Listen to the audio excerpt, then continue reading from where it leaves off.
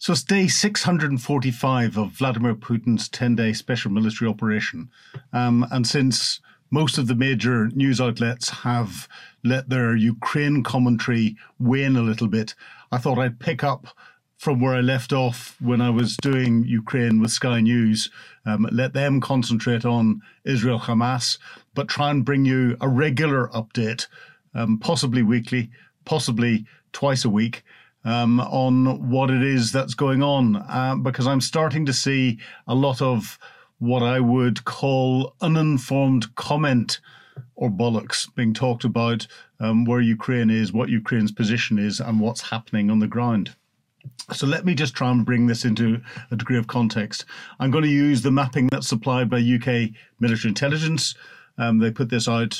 It was coming out daily. It's coming out every few days because what's happening on the front line itself isn't changing massively. But there are some significant activities going on. Now, as we get into this, too many people are measuring the success of the war on what is happening on the front line, the tactical battles, whether this red or pink shaded area on the map that we can see is shifting in Russians' favor, or whether it's shifting back in Ukraine's favor. And I think, and I will explain why I believe that is a very naive way of measuring the success of the operations.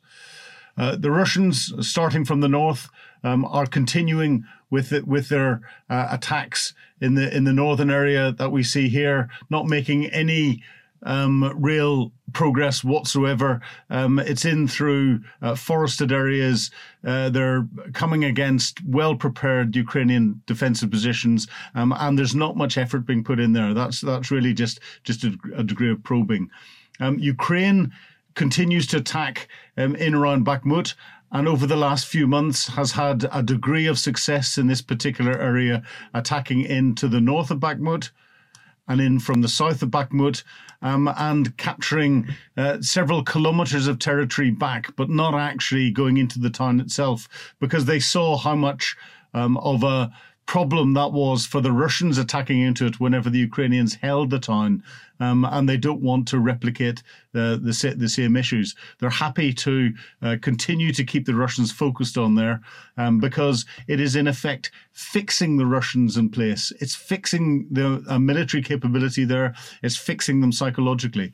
The Russians over the last day or so have had a little bit of success counterattacking back in certain areas, but we will see this continuous swing to and fro. But it shows that the Russians are still pumping a lot of capability into the area to try and maintain what they had captured in Bakhmut after over 12 months of Wagner fighting through there, and thousands and thousands of casualties, as well as thousands of pieces of equipment being destroyed. Where Russia's main effort seems to be at the moment is in the area of Avdiivka. And Avdiivka, effectively, we have a salient where Russia has got the territory to the north of the town and territory to the south of the town. The town itself has been held by the Ukrainians since 2014, and has been effectively become an armoured stronghold. The Ukrainians still have good lines of communications into the town. The Russians are not interfering with those greatly, so they can resupply the troops that they've got in this armoured stronghold. But to the north of the town, there is a big factory complex, metalworks, and all the rest of it, which is where the Russians are having a degree of success as they try and clear that out. However, it is at a massive, massive cost. The Russians are losing thousands of troops a day. They're pouring more and more infantry into the battle, and gaining very, very little ground. And they're losing tens of armoured vehicles a day. They're losing 8 to 10 tanks. They're losing 8 to 10 artillery pieces, if not more. They're losing air defence equipment in the area, and they're just piling more and more and more into it. Again, from a Ukrainian position, it is a fixing operation. They are holding the Russians in place. They're fixing them in that area. and that complements their fixing operations that they're doing in Bakhmut. The Russians keep throwing lots and lots and lots of capability at these areas, but they're not making the sort of progress that you'd expect with what it is that they're throwing at it. The Ukrainians are holding them off, and looking at some of the Ukrainian statistics, there's almost 7 or 10 Russians to every 1 Ukrainian being killed in the area, and tens of more pieces of equipment. It's difficult to analyse because there is fairly good reporting of Russian casualties, both from the Ukrainian side and on wider open source intelligence channels. There's very little reporting on Ukrainian casualties. So again, that is a difficult one to assess. The Ukrainians continue to have some successes down in the Zaporizhia area. We've got Zaporizhia here.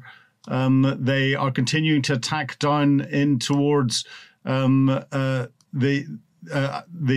Russian defensive positions. They penetrated 2, if not 3, of the Suvorikhin line of Russian defensive lines that are through this area, and these are minefields with anti-tank traps, covered by indirect fire, covered by direct fire in many places. It's probably one of the most comprehensive defensive belts that we've seen since the Second World War, and I'd argue even from during the Second World War, it's been more comprehensive than anything else. Again, slow progress, but would expect that on the front line. The one thing that is consistent about this whole area at the moment is that it is now being affected by the weather, because we've now got freezing cold conditions, but those freezing cold conditions aren't enough to make the ground freeze. The ground is still very, very boggy indeed, and that is not good for manoeuvre warfare, for armoured warfare. It is much better for those that are in defensive positions, i.e. majority the Russians, apart from in Avdiivka, where you've got the Ukrainians in defensive positions. It will result in a stalemate at that tactical level, because it's very difficult to make gainful advances and to try and capture more territory. If you sit there and do nothing whenever you're in a position like that, then you have got the stalemate that everyone talks about.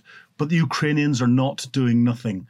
And we also have to recognize that the Russians are in a very difficult position when it comes to the morale of their troops, their equipment of their troops, and the freezing cold conditions. They do not have the equipment, the logistic support, the leadership to keep morale high for the Russian troops that are sitting suffering in their trenches through the cold weather, and that's only going to get worse through the winter. Where the Ukrainians are making some tactical advances is in this area. Down just opposite Kherson, across the Dnipro, and they have managed to get elements of a naval infantry brigade across the Dnipro River with some equipment, with some armoured vehicles, but light armoured vehicles, and they've managed to build from what was a little almost raid into a bridgehead that the Russians have been trying to deal with for a couple of months now. The Russians have been trying to attack in to deal with it. The Ukrainians are making very clever use of FPV drones, in particular in this area, to destroy Russian indirect fire, their artillery, and any Russian armour and equipment and vehicles that are coming in to try and carry out tactical attacks against the area to shift them across. And the Russians are not having any success. Now, what this means is, if we're looking at the whole of the front line, this whole front line that's here is over 600 kilometres long, and the Russians cannot concentrate their reserve forces in a way to give them an advantage in any particular area that's there. The Ukrainians are keeping the Russians spread out all over the place, whilst the Ukrainians are having an increasing amount of success in destroying troops, equipment, artillery, air defence, engineer capability, and effectively Russia's tactical capability on the ground. Russia is now having to field more and more new units. Those new units are badly trained, badly equipped, and being fed into what's increasingly being seen purely as a meat grinder. Russia's two main efforts are Avdiivka and, it seems, Bakhmut. The Ukrainians are sort of south of Zaporizhia and trying to split that land bridge again. But also, I'm keeping a very close eye on this bridgehead they've got across from Kherson, because we may see that develop a little bit more into what is defensively Russia's soft underbelly, and again could influence the lines of communication coming up from Crimea up through here to be able to resupply all the Russian troops that are in these sorts of areas here, and further up. So it's very, very important for the Ukrainians. So from a tactical perspective, not much movement on the front line, a lot of things happening on the front line, and the Russians seem to be coming off worse. When it comes to what's happening and why the Russians haven't got the ability to go forward, the Russians still have an element of air maneuverability. They're getting their air force more involved, but they're having to get them more involved in tactical operations, and the Ukrainians are shooting more down. The Russians heavily overmatched 645 days ago, heavily overmatched Ukrainian artillery on the ground.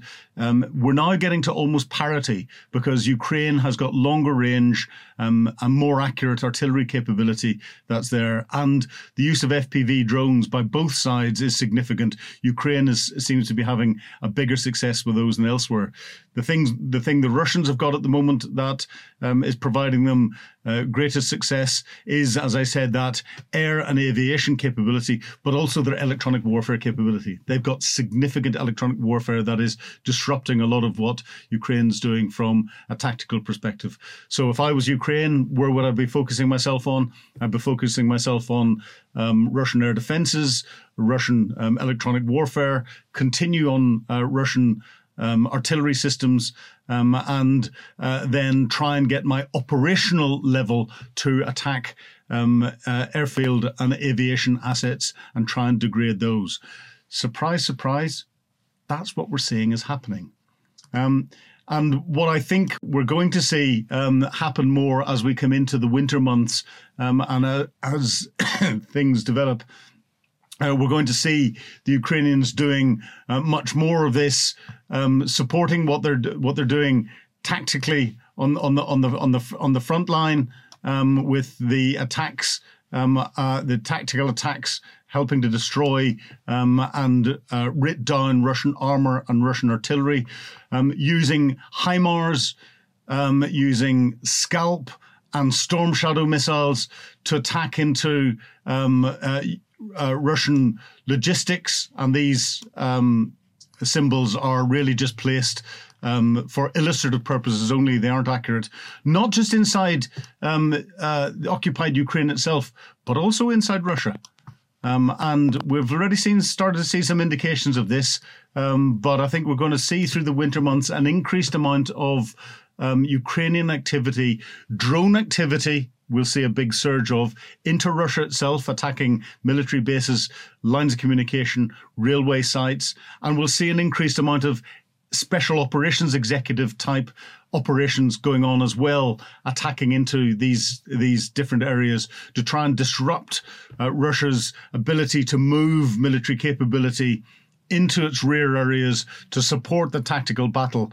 Effectively, what we're seeing is the Russian military being hollowed out from behind, and attacks going into those very vital helicopter assets and air assets that are still having an impact on the front line, as well as attacking the air defense assets. Because remember, Ukraine is starting to prepare itself for the arrival of F-16 fighters at some stage, and the more the Russian air defense is degraded, the more the F-16s will be able to have a better influence on that front line as we come into the new year. In addition to that, and especially because of the psychological impact that there will be, I suspect in the winter months we will see the Ukrainians starting to attack again. And again, these arrows are illustrative, attack again into Crimea to try and show to the Russians that Crimea is not a safe place for them to be. We've seen recent storms and storm damage in there, disrupting some of the defences that the Russians have around the Kerch Bridge area, and the Ukrainians may try and exploit that. We've seen the Ukrainians have such successes against the Russian Navy, a country without a navy, sink more capital ships than have been sunk since I think the Falklands crisis was the last one, and potentially more since the Second World War, forcing much of the Russian Navy to move away from its Crimean ports across into Russian ports. But it shows that Russia does not own the Black Sea, and Ukraine is still continuing to export grain that is still feeding the world, and Russia and showing Russia's impotence in being able to try and stop that. So there's a lot going on at the moment, and the lack of movement from a tactical perspective on the frontline battlefields is by no way an indication of the successes that are going on. Ukraine's continued hollowing out of the Russian capability behind that, the way it's writing down Russian tactical capability and operational capability is significant. And it is that will have a significant impact next year. We shouldn't let lack of movement on the front line cause any problems from a political perspective, because next year is going to be politically really quite difficult anyway, given the fact that we've got the US presidential elections and, as a much smaller sideshow, UK parliamentary elections coming up as well, potentially. I would argue possibly autumn sometime, around the same sort of time as the US presidential elections. But a lot going on, and a lot going on a daily basis. This is a general overview. I will try and focus this down a little bit more, and if there's anything of any real detail I need to go into, please feel free to ask me some questions. I'll look at that, and I'll try and get this as a regular output. But thank you very much indeed for listening. That's me. Hopefully at some stage soon you'll see me back in the Sky Studios. You will see me on Talk TV fairly frequently, talking about not just Israel Hamas, but a lot of other things that are happening around the place, and find me on lots of other channels. But until next time, thank you very much indeed.